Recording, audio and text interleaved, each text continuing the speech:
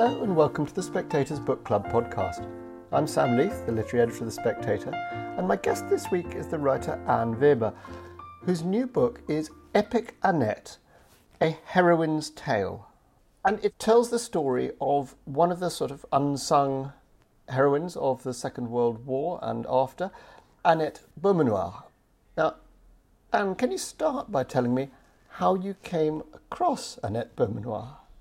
Well, actually, by chance, I was invited to a few years ago, I was invited to a small documentary film festival in the south of France as a writer to participate after the screening in a round table, and that's what I did. And then afterwards, the audience could comment, and there was this very old, frail, small woman standing up. And she said, I remember she told that she was herself in the Resistance when she was a very young woman. And I was absolutely fascinated by what she already said about herself, but also I was so attracted to her as a person because she also was a very beautiful old woman. She had this very white hair and these luminous blue eyes, and her way of speaking was so lively, so vivid, and I absolutely wanted to know her better, and then she stayed for dinner afterwards. She even took me with her own car, she was 94 at that time, to the restaurant, and then we sat close to each other, and she started telling me a little bit more of her story. And then when I went back after this evening, when I went home to Paris, I absolutely knew that I would like to see her again and to know more about her story. Did she want to tell her story? I mean, did you sense that she was someone who sort of thought, this is a writer, she's going to write about me? I mean, was that... Did the idea that you'd write a book about her come up early? No, not at all, I think.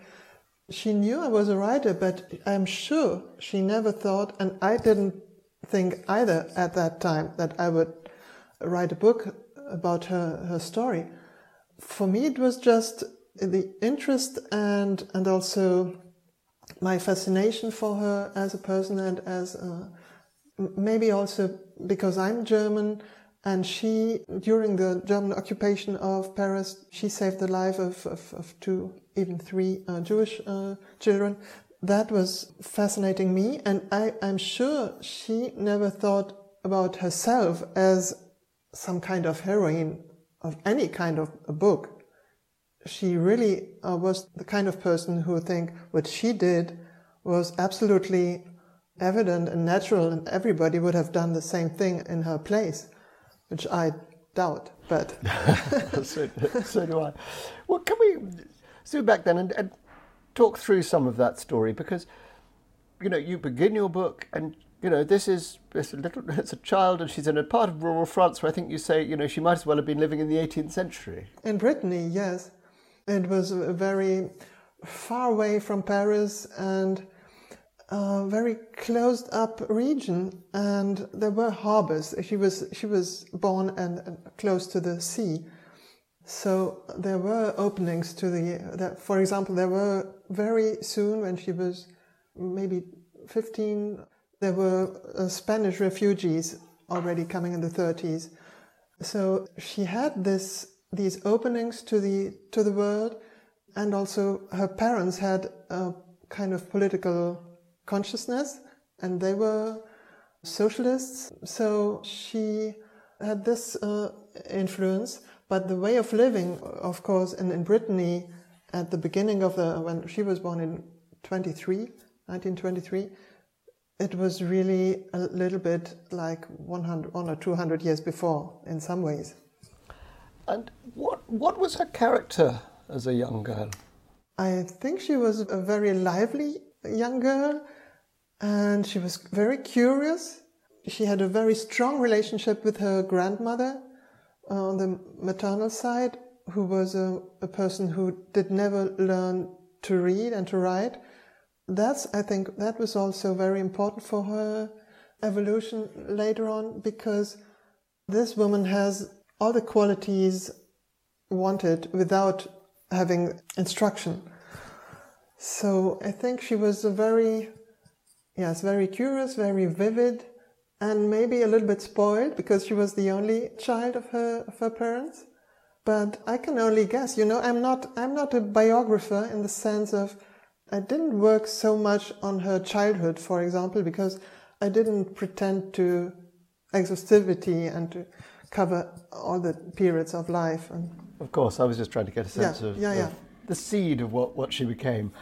But, when the war came, she went, and I think you say it sort of little by little, she found herself in the resistance. But she was quite determined, wasn't she? Talk a bit about how she got involved with what she was doing, because she was very young at the time, wasn't she?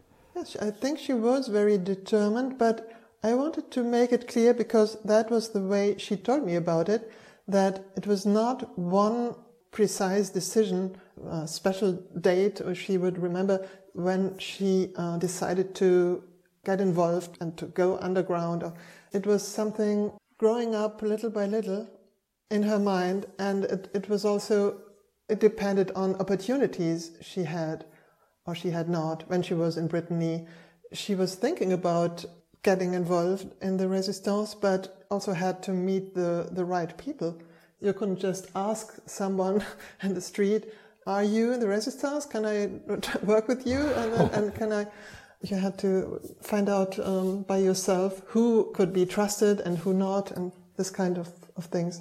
And she found herself, very much in one sector of the resistance, didn't she? She was a member of the Communist Party, and this had implications for the sort of work she was doing and the way she was doing it. And she came to slightly chafe against those implications, to slightly resist, didn't she?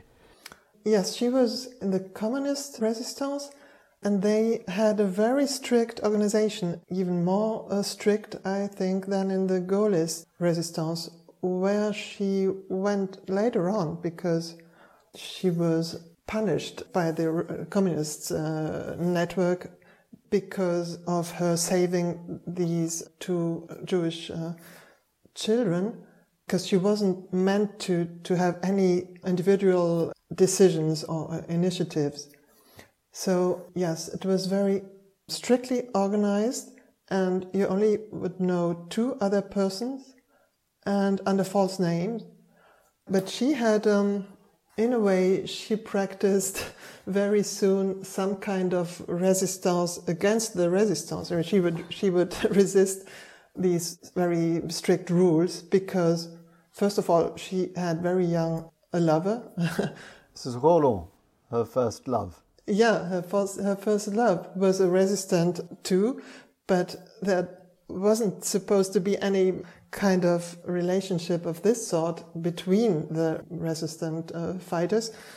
And then her saving of these two, even three Jewish children was completely forbidden. I mean, as a personal initiative, it represented a risk to the whole network. So you weren't supposed to by your own going to some places in order to save Jewish people. But she did it, and then she was sent away to Lyon, and they never picked her up. The contact who was supposed to pick her up never appeared. So that was the moment where she became closer to the Gaullist resistance. Can you tell that little story of how she saved these lives? Because that, I think, is probably at the centre of why, I mean, she's honoured, I think, at Yad Vashem as Righteous Among the Nations. You know, she's earned her stripes there. How did she come to save these lives? Yes, that's probably what makes her really a heroine for me. You know, the word heroine is a little bit difficult to use, I think, because it was misused in the 20th century by the sort of cult of heroines.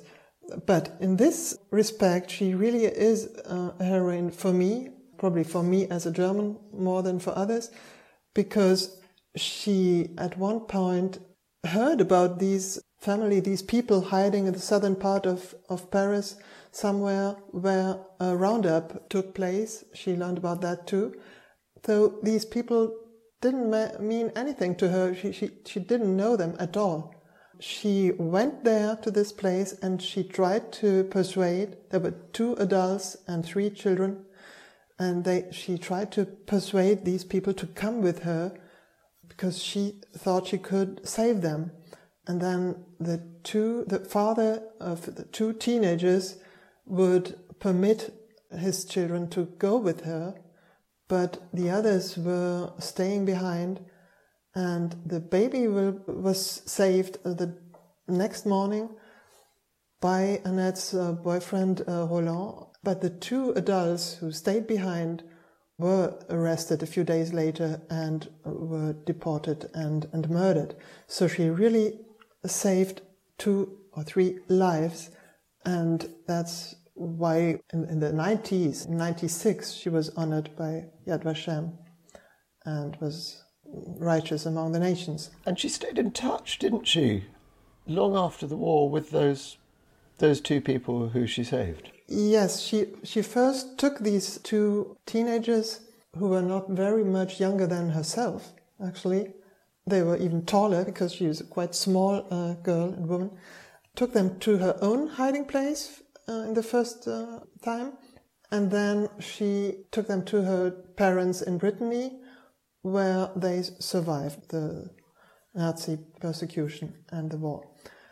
And then these 2 children became, because they didn't have anyone anymore of her family, and they became fame of the Beaumanoir family. They actually, when Anne Beaumanoir died at 98, a few months ago in this year, in March, I met for the first time some descendants of these 2 teenagers she saved, and they said that they believed for a long time that this was part of their own family.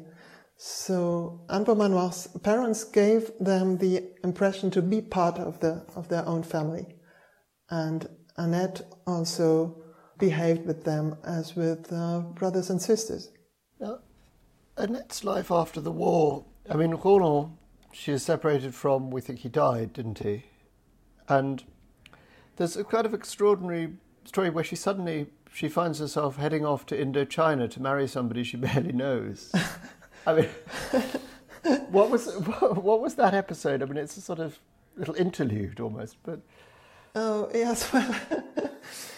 She was not pacifist, I guess. So she had one big regret after the war. She had several regrets, I guess. One was that at the end of the war, it was not the Communist Party who would govern France, but the Gaullist party and General de Gaulle. So this was not the kind of politics she would have liked to take place in France. And also, another regret was that she had never been able to fight with arms. And that's what she would like to do. So when she met this guy who was supposed to go to Indochina, she thought this must be the opportunity to at last be able to struggle and to fight with, to take arms. But then... because he was supposed to work as a state officer, and when the French state discovered that he was going to marry a communist, they wouldn't want him to come to Indochina anymore. So, but I also think she was very troubled by everything she had been going through during her time as an underground resistance member. Because, when you're very young, she was 19, 20, nobody would know you by your real name. When she was in Lyon, she was completely, all her relationships, even with her parents or with some friends she knew before, were cut off, and she just sort of disappeared in the eyes of the society she was fighting for. And if you live in this way for a long time, for quite a long time, completely unknown and with no social relations, no emotional relations to people around you, I think it's really troubling for someone at her age at the time. So there may have been also just a wish to marry anyone, to marry the first person she met who would like to marry her, because she had this lack of social relations and love. Do you think it damaged her? I mean, do you think she looked back on that with pain? I mean, I think she conceived a child with Roland, didn't she? Almost around the time she was performing this act of heroism and saving these people, that she had an abortion with Roland, is that right? Yes, it was really a crazy story, because, as you said, nearly more or less the same day when she saved these children, the day after, she had an abortion, and she lost the child she had conceived with Roland, with her first love. Because obviously this was not the moment to have children. And she was underground fighter, and she was just 20 years old, and they were not married, and it was just not possible. But it's a very strange and strong coincidence. Yeah. Now, what's really peculiar about your book and fascinating to me is that, the story of what she did during the war is only part of her story, and in a way the more unusual part is what came to follow, because she goes and she lives quite a conventional life in France, and she works as is it a neurologist, or yes, she has a medical degree, and she's leading a very, very conventional life. And then she sort of, the Algerian independence war or civil war kicks off, and suddenly she's essentially back in the resistance. Yes, but for her there was some continuity, because in the Second World War she was fighting against the German occupation, some country invading another country, and sort of colonization too of France and of parts of Europe by the Germans. And now it was the other way around.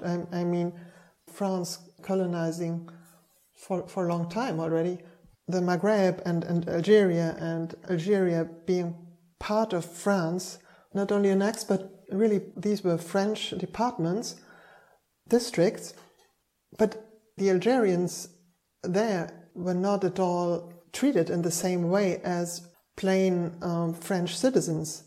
So this kind of injustice, and also this kind of continuity in the methods, because when she decided to get involved in this Algerian independent movement, it was because she read a book about the French army torturing people, the Algerian prisoners in Algeria, with the methods of the Gestapo. So this was something she couldn't bear, because this time it was even worse, because she was, as a French woman, she was this time at the side of the oppressor and of the torturers. So she, in a way, she felt she had to go into this new kind of resistance.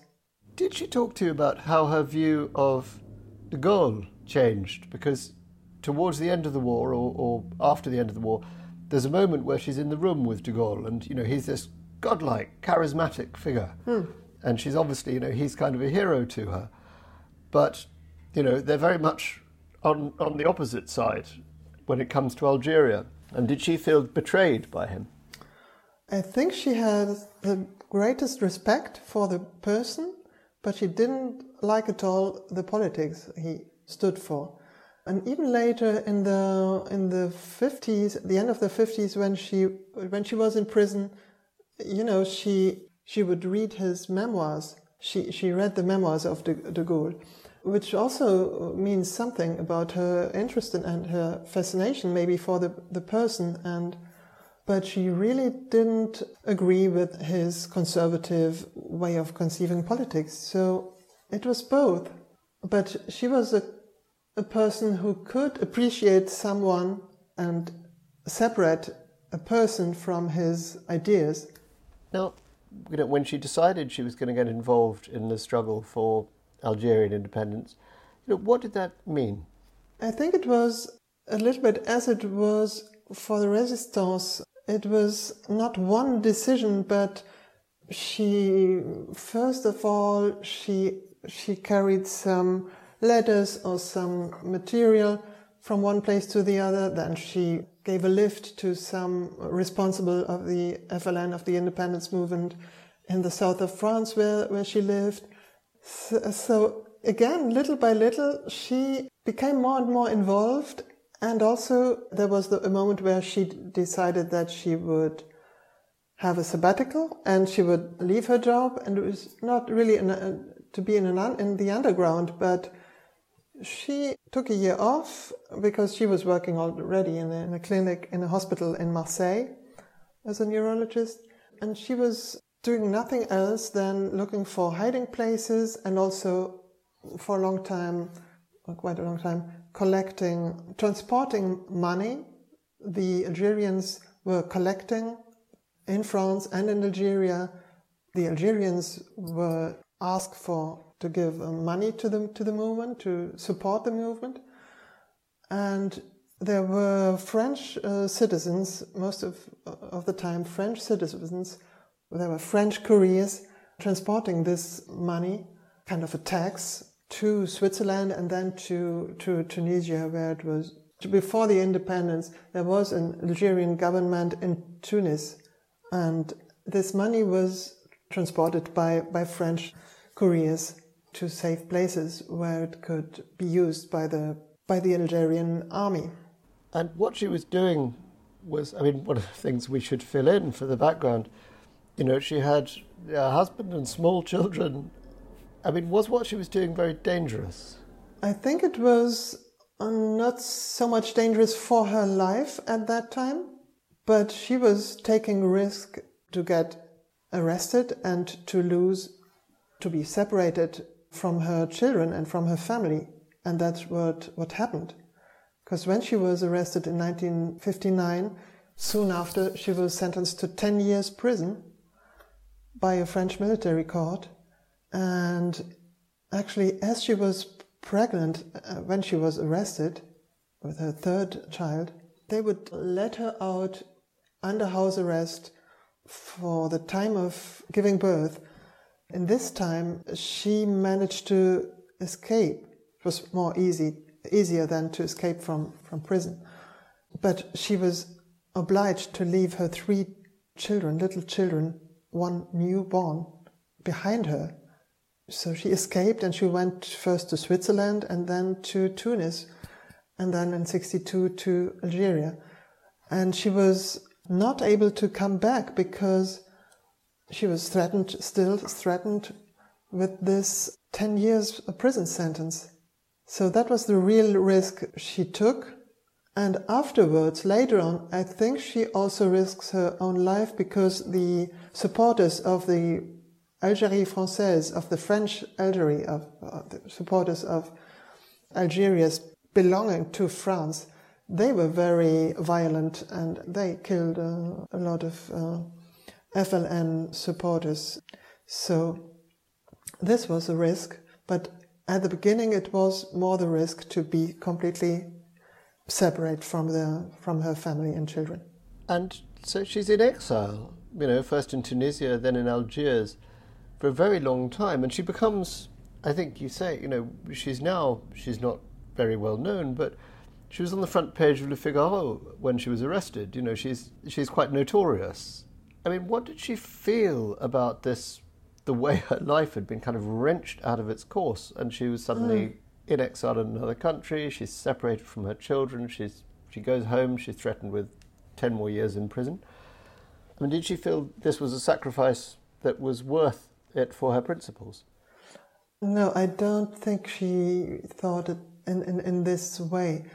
At the beginning, when she was arrested, I think she thought it would be possible for her husband and for the children to go out of France and to rejoin her. But it appeared that the French state wouldn't let them out. So this was impossible, and she still tried by some ways to meet them on the sea, by boat, and she tried a lot of things. But then she had to acknowledge that she had lost her family. this was a really difficult moment for her. But I think of course she regretted what she did in a way, but I think she believed in her good star, in a kind of success she would have, as she wasn't arrested during the Second World War and during her resistance time. She thought probably that everything would be fine for her. She believed in her good luck, I think. And then it was, from one moment to the other, it was too late. There was no going back. And this was something very sorrowful for her and for her children, their whole life. So I think she regretted, but if you can't do anything anymore about it, you just have to go on and live and make what is possible to do where you are. For example, in the first years in Algeria, as she was a doctor, she was working in the Ministry of Health and trying to reorganize the health system there, because a lot of French doctors went back to homeland France after the war, after the independence, and that kind of thing. So she plunged into work, and that was her way of healing, maybe, herself. But how did she feel when, after what she's fought for has come to pass, she's sacrificed everything, Algeria is independent, and then not long after, but she's quite close to the government, she was very involved with the president. But then there's a military coup, and suddenly there's a brutal military dictatorship has taken over everything she's fought for. How did she respond to that? I think this was maybe the worst moment for her, because until this time she still could tell herself, well, I sacrificed so much, but at least this will be now a good, democratic, independent country, Algeria. But then she had to discover that no, that this wasn't going to happen, and it was a kind of military dictatorship or autocracy, at least until nowadays, because there was one president who stayed a very long time, Bouteflika. He died just 2 or 3 years ago. And these people were people who Annette still knew from that time.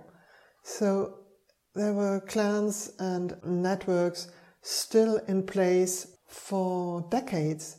People who appropriate themselves the resources of this country and the power, all the power. So it was really, I suppose, the biggest deception of her life. And how long did it take her eventually to be able to come back to France? Well, she had to wait nearly 10 years.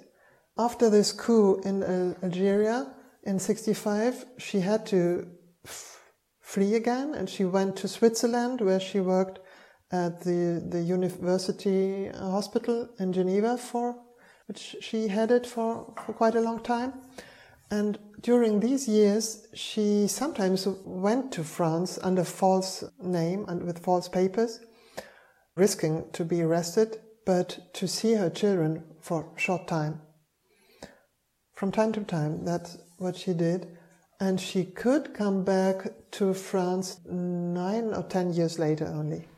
Do you know her children? When you got to know Annette, did you meet her children? Did you get a sense of how they viewed their mother's experiences? When I met her, she was already 94, and 2 of her children died already. There's just one of her sons is living still, and I didn't meet him before I wrote the book, but I met him later on. And I think the children had a quite difficult, of course, relationship to her mother, because she went away, or she was not there, she was never present when they were children. So it was love and reproach at the same time. And was she, now that, if you like, the kind of anger towards her for resisting France and the Algerian War obviously has subsided. People have agreed that, in general, broadly, that letting Algeria go was the right thing to do. Was she celebrated in France? Was she thought well of? Was she thought of at all? I mean, is she a well-known figure in France? No, she's not completely unknown. There has been a documentary film, for example, about her and her life a few years ago in the regional French program, but she's not at all the kind of officially honored person like, a few years ago there were two women who had been in the Resistance who were transferred to the Panthéon, where the place where French heroes are buried. She would never be at that place because she's still considered as a terrorist, or at least a supporter of terrorists, for her involvement in the Algerian independence war. Because she didn't throw or put any bombs anywhere, but the people she supported did. This was a kind of guerrilla war, and they put bombs in the streetcars or in cafes, and there were a lot of civilians who died. Can I ask, when you came to write her story, one of the most remarkable decisions you made was to write it as poetry. What made you do that? I mean, it's very easy to read poetry, but it's a piece of epic verse. What led you to that decision? It's an unusual one. Well, at the beginning of my writing, there was the question, how can I tell about someone who's still alive, who really exists? I mean, that's not someone I invented, but this woman lives. She sits here in front of me and tells me her story and trusts me enough to tell me her story. So was this story now at my free disposal? Could I do anything I like with it just because she told me about it? Or what I was supposed to do? And I felt sort of scruples from the beginning. I felt it was impossible for me to make a conventional novel out of it, because that would have meant to alienate the story, to invent dialogues, for example, to put into this woman's mouth words she never said. Also, I thought, well, isn't this life adventurous enough? Why should I fictionalize anything? Why should I invent something? So I decided that I would have to stick to what I could find out about her life, and at the same time I'm not a biographer, which means I don't have the same methods as a biographer. I don't have the pretension to be exhaustive, and I don't have the pretension to be objective at all. I think literature is a kind of radical subjectivity and not the contrary. So how was I supposed to do? And then when I thought of it, I remembered that there actually is a very ancient literary form in which the deeds of heroes, not of heroines for the moment, but of heroes are told, or better, in which they are sung. Because this was the possibility not to fictionalize so much the story, but to put it into a certain rhythm, and also to tell it from my own perspective. And maybe it's also a way to, yes, not to fictionalize, but to maybe transform it into a sort of legend. That's what I tried to do, without glorification. And I discovered that even if you try not to fictionalize, even if you try to stick to what you know about what happened, as long as you're telling a story, you're obliged to use your imagination. The imagination always would play a role in it, because otherwise it would be just a list of dates and nothing else. Even a biographer uses his imagination, and I think sometimes biographers think they are in possession of the truth about someone. I also wanted to show to make it clear that I'm not in the possession of the truth about Anne Beaumanoir.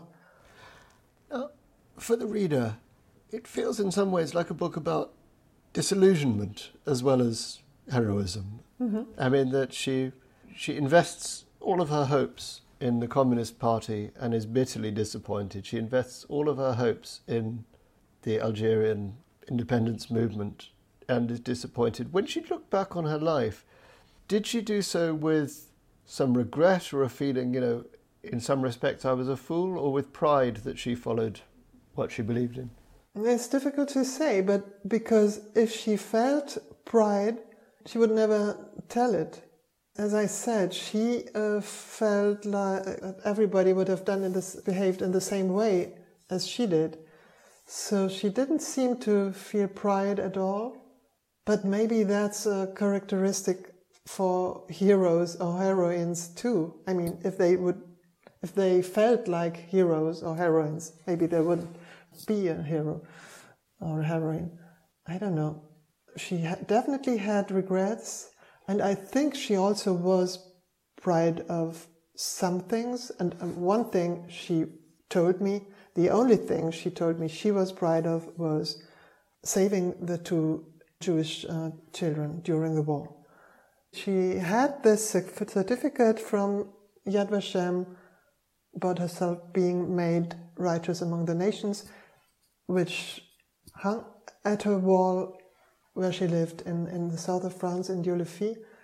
And this was something she was really proud of, and she showed it to me, and she was photographed with it, and she liked it. But this was really the only thing she admitted that she was proud of. Anne Weber, thank you very much indeed for your time. Thank you.